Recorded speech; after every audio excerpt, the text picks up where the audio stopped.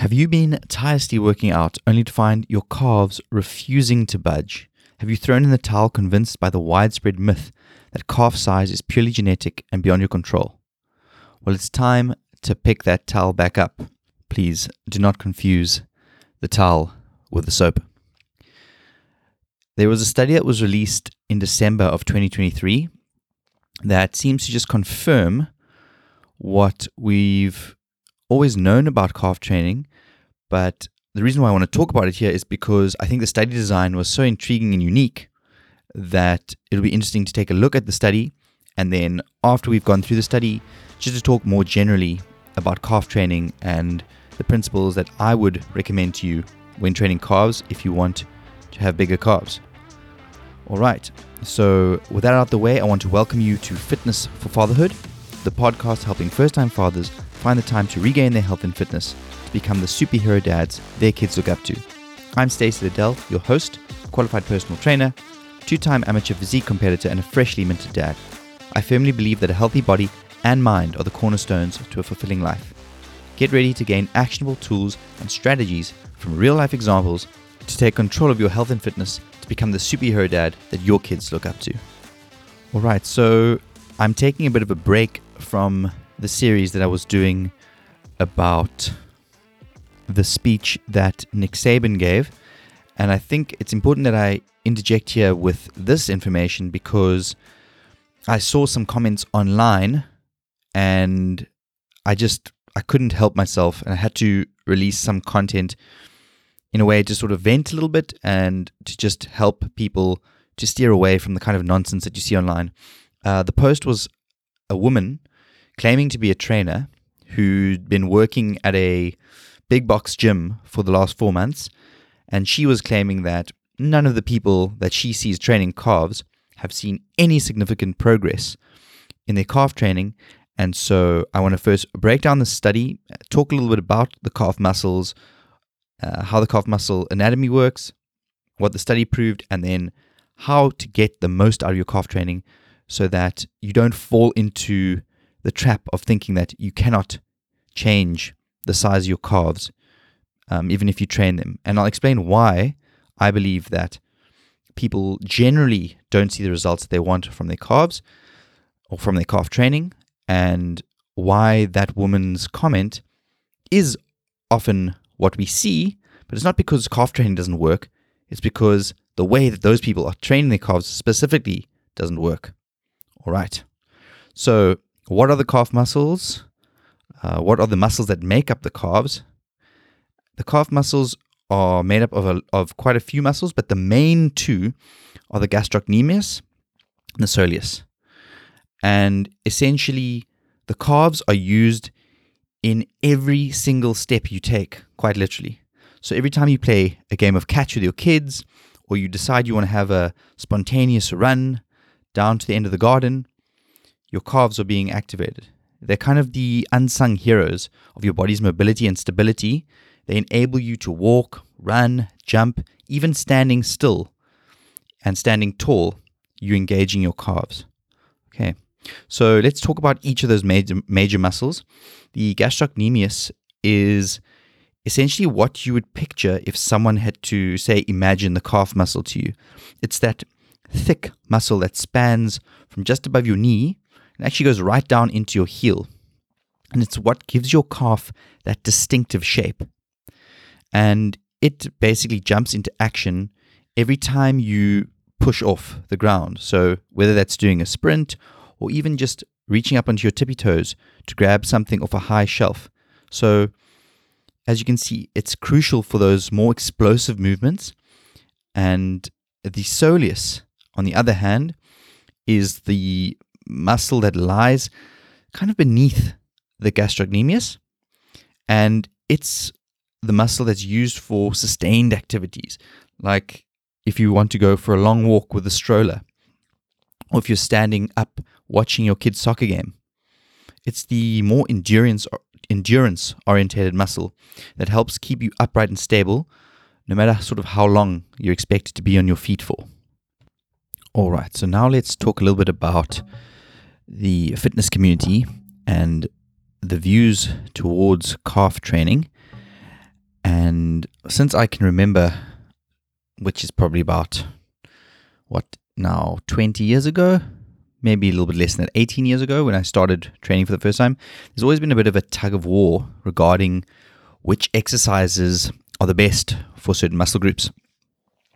And the truth is that when training calves, both seated training and standing training have their benefits.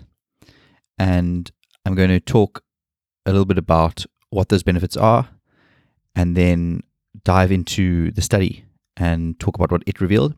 So when we're doing standard calf raises, the standing movements are going to target the gastrocnemius, which is that big muscle that we associate with the calves. So if you're wanting, the visual appealing calves, that's the kind of exercise you'd want to do.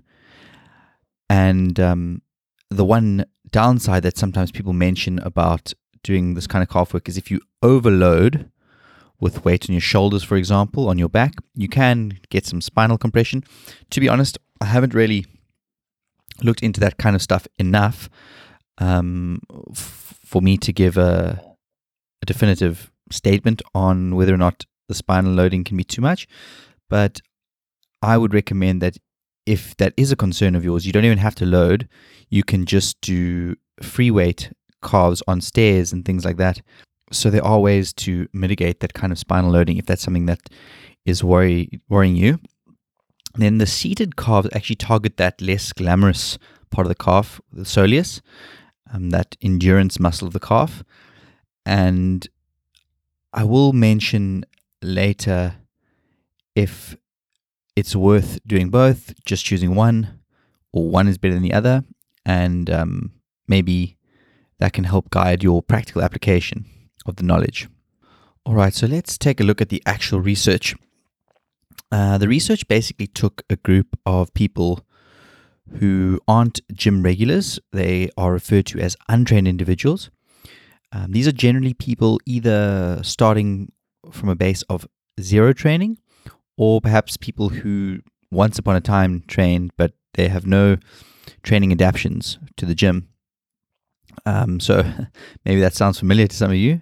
And this research obviously applies most literally to those people who are untrained, but I think even advanced lifters will probably already understand this kind of research as it is. But if there's some helpful information for you as well, that's great. So what did they do in the study?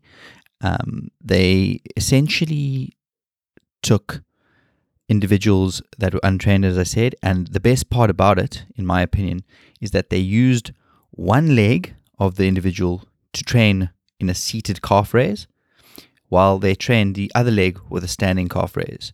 So they did sort of unilateral work with different exercises. And this is really, really clever, because when you design a study like this, you boost the reliability of the findings because you have participants who are training one leg with one machine and the other leg with another machine, in this case a seated calf and a standing calf.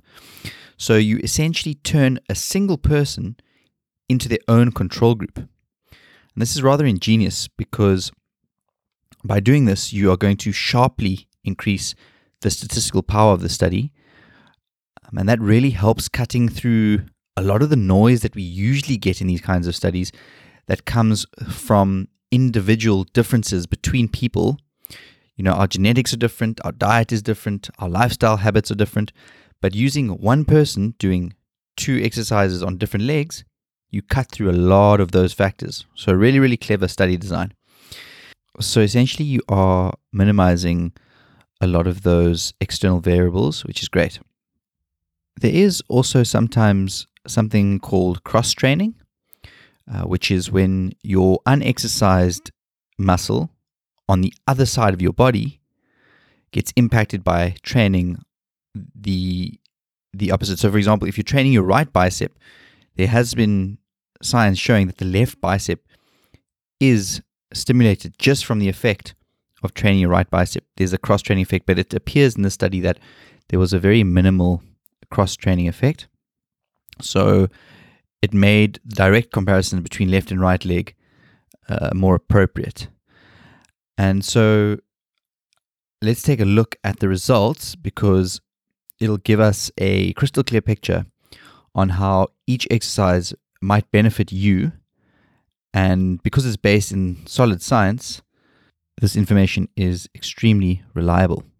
So these untrained individuals, they trained for a 12-week period, and the results came in and, excuse the pun, but they spoke volumes about the effectiveness of the chosen exercises that were used.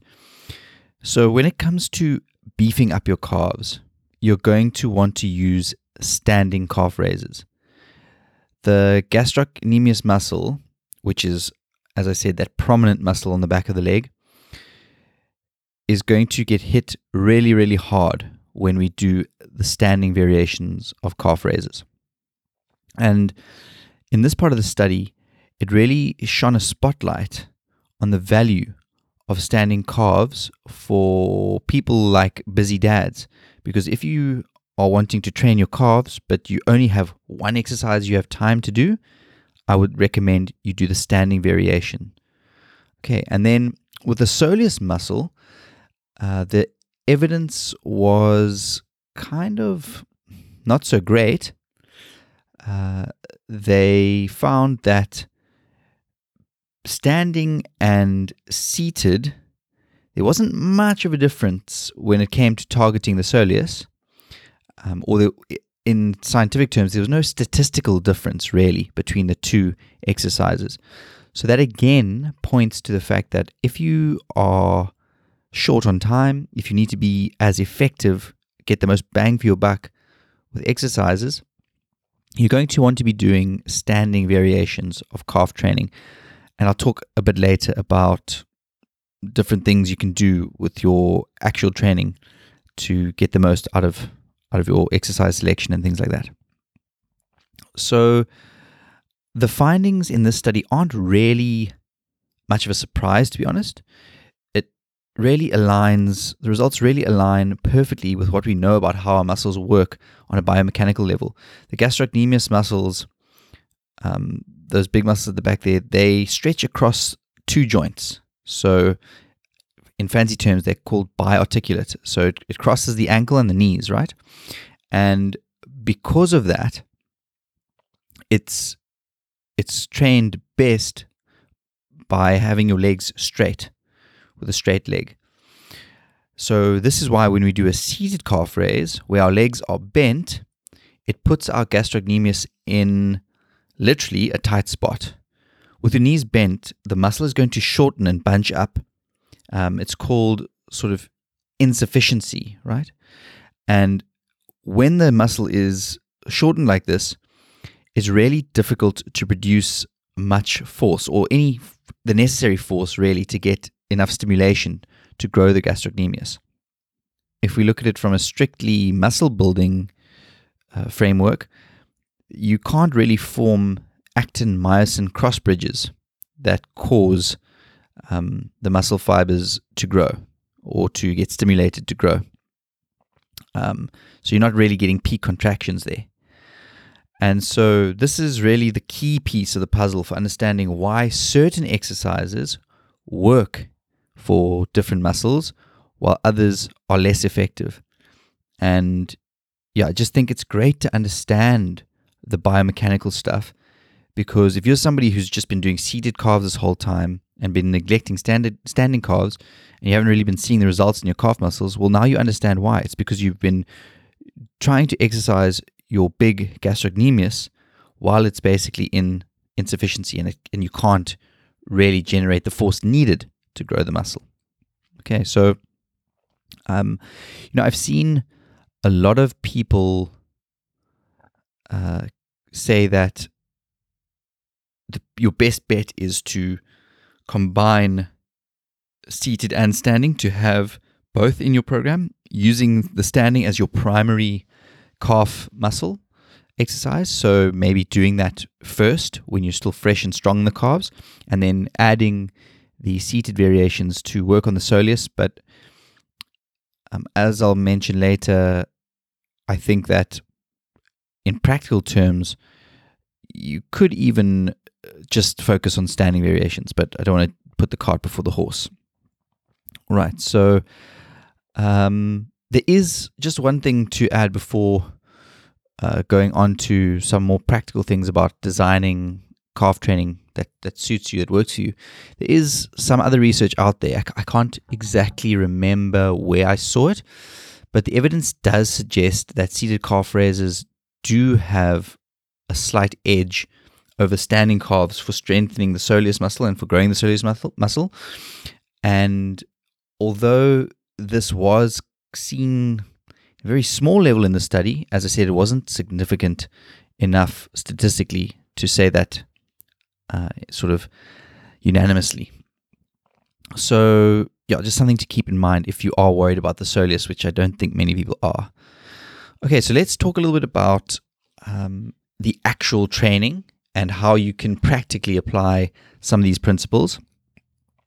And a lot of people, I think, often ask, well, why the heck are you talking about calf training? It's such a insignificant muscle. And the reality is that calves are often the muscle group that is really out of proportion to the rest of somebody's physiques. I mean, there's so many people I've seen with that have really nice jacked physiques, but then they've neglected their lower legs. And if you want a well-rounded physique, you want to match your legs, your calves, at least with your quads and the rest of your physique, right? You don't want to continuously be the butt of the joke from your asshole friends, calling you a shark attack victim or something like that, where your legs look as if a great white swam up and just bit off your calves and now you have chicken legs. Okay, so that's something I think that's really important, is to have a balanced physique, to build a balanced physique overall. Okay, and then before talking about actual training, something that's very, very important to understand and that we have to get out of the way at the top here is you can't just copy and paste the way you train your other muscle groups and try and match that kind of frequency, rep range, all that stuff with calves, because calves do actually need to be trained slightly differently from other muscles. And just a kind of little analogy here, right? You don't want to completely forget about the principles of training, but you don't just want to copy and paste the exact kind of training. So an analogy would be if you're playing a little bit of contact sport, right? You're having some fun with your son in the back garden. You're playing American football or rugby or whatever it may be, and there's a little bit of contact.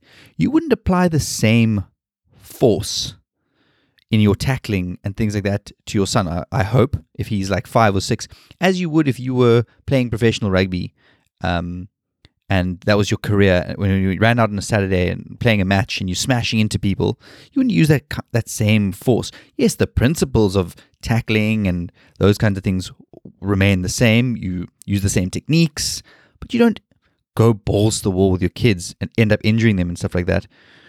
So you apply the same principles, but you're not copying and pasting exactly the technique and the force that you're using in that situation, right? I hope that doesn't sound silly, but essentially that's what a lot of people do with calf training.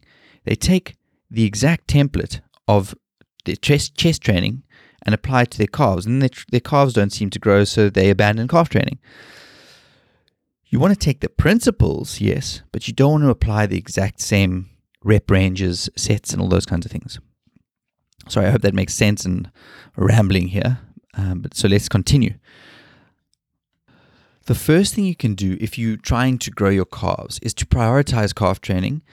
A lot of people treat calves and abs in a very similar way. They're stuck at the back end of the workout, and if you're a bit tired at the end of the workout, they often are skipped and not done at all. It takes someone, a gym partner maybe, to remind you, hey, we didn't do calves, we didn't do abs, and and you grudgingly go and do sort of like a half-assed couple of sets of calves. And if that's the approach that you're taking with your calves, that could be the reason why they're not growing and why you're not seeing the returns you want to see. So if you want to grow your calves, train them either first or put them near the front end of your workout. And as I said, this is almost never done. Okay, so that's the first thing you can do. Prioritize your training of your calves if it's something you want to work on. I mean, I guess it's just like any other muscle you'd like to prioritize and grow. You train it first. And, with calf training, there's nothing magical. You don't have to put on your magical shaman's coat and go stand out in the rain chanting for them to grow. You just have to be consistent and make sure that you train them at the top of the workout. Something that's, I think, unique to calves is frequency. At the moment, I'm training my calves 4 times a week. Should you train your calves 4 times a week? I don't know. It really depends on your physiology. If you go in and train your calves, are you the type of person that has calves that are in pain for the next day or two? If that's you, wait until the soreness goes away and then hit them again. All right. If you're somebody that goes to gym, trains calves reasonably hard, wakes up the next day and has no feeling of pain in their calves, you can likely train them that very next day, or perhaps you can wait 48 hours depending on how often you want to train them. But you could probably train your calves 4, 5, 6 times a week if you're not ever experiencing any muscular soreness, right? We are all different. You need to realize that you cannot just take Joe Soap's training program because he trains calves twice a week. You must train calves twice a week. No. You've got to use the training that fits your physiology, your recovery. All right. That's why I think, especially once your beginning phase of bodybuilding or training is over, in terms of your newbie gains, sticking to just copy and paste versions of other people's programs will only get you so far because it doesn't match your physiology with your training. Then specifically for exercises, as I said, I prefer the standing variations. I think that if you're someone with limited time, such as myself, you get the most bang for your buck. What you can do with that kind of training as well is you can change the angle of the calf training. What do I mean by that? I mean, you can use different machines in different ways to target your calves differently, right? You can use the Smith machine to load it with plates and do calves under there. You can do a leg press calf machine. You can do a traditional standing calf machine with the shoulder pads on, right? You can do calf raises on stairs, changing the angle of the feet. There's a lot you can play around with the standing variations. As for the seated variation, as I said, I'm not the biggest fan. I think, there's a lot of momentum. It's predominantly targeting the soleus. I honestly think it's a little bit of a waste of time. I think you can get most of what you need from the standing variations. But again, if you're somebody who enjoys that kind of training, wants to incorporate that into your training, I'm not going to be the one to tell you to stop doing the things that you like in the gym. Alrighty. When it comes to the number of sets, again, it depends on your level of training. If you're someone who's not been hitting their calves very hard, don't go over the top and do like 6 sets in your first workout. Start with 2 sets. You don't have to be a hero. Assess how your calves are feeling when you train them. Are you getting a nice solid pump? As you start to feel weaker with your successive reps, you can obviously pull back and stop, take a short rest, and then do a second set and call it a day after 2 sets. If you wake up the following day and you are not sore, then clearly the work that you did the day before was insufficient to cause you enough pain to stop you from then training again. So add another set. Try 3 sets this time. And you can do probably quite a lot of volume, up to about 6 sets in a session. And then once the calf starts getting tired and you're struggling to get full recovery the next day, then obviously you've done enough. You need to then back off, take a rest, don't train calves again, let them recover, and then hit them again. It's really important to understand that you don't want to always overdo it when you train. There is a point where you do more harm than you do good. Okay, so unless you are perhaps auditioning for The Walking Dead and you need to have that sort of zombie stilted walk, then I suggest that you don't overdo it with your calf training, because you don't want to be walking around with sore calves for 3 or 4 days looking like a bit of an idiot. Okay, so keep that in mind when you are training. Listen to your body and train them to the point where they're a bit sore, and then hit them again once they've recovered. When it comes to weight and repetition, generally speaking, I found personally, and speaking to other people, that higher reps work better for training calves. Oftentimes people do 15 or more reps. I know some people who go really high, 30, maybe more than that, especially if they're doing unweighted, like a stair calf or something like that. Me, myself, at the moment, I'm probably around that 20 reps per set. And it really is a sweet spot for me. I get a great pump, and it's what works for me. So that's, again, something you've got to play around with, but generally speaking, it tends to be higher. So if you don't know where to start, aim for those higher rep ranges and see how it goes.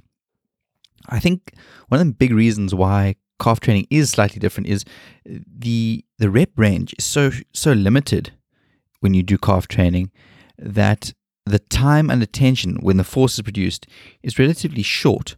So you do need to do more reps to get that engagement of the muscle, to get more stimulus, right? Another thing that's important, I find that keeping my rest periods shorter are also better.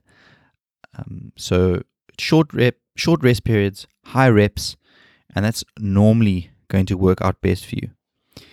If it doesn't work for you, if you're somebody who does better under heavier weights with lower volume, then obviously this doesn't apply to you, and don't change the way you're training if it works. Okay, this again, going back to that principle I was saying earlier, if it doesn't work for you, it makes no sense to keep on doing something that doesn't work for you. Or if it doesn't work for you, the advice that I'm giving you and what you're doing already works for you, it doesn't make sense to just change to what I'm saying because I'm saying it. If something works for you, stick to it. Okay.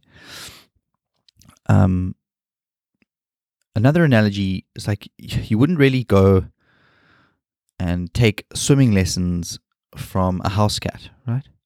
So in that same vein, stop listening to people who are giving you training advice about calf training if they've got tiny calves. And this is going back to what I said at the top of the episode. Often hearing people say that like calf training doesn't work. I've seen so many people train calves, their calves don't change. And that's because they aren't applying the principles that I've just laid out for calf training.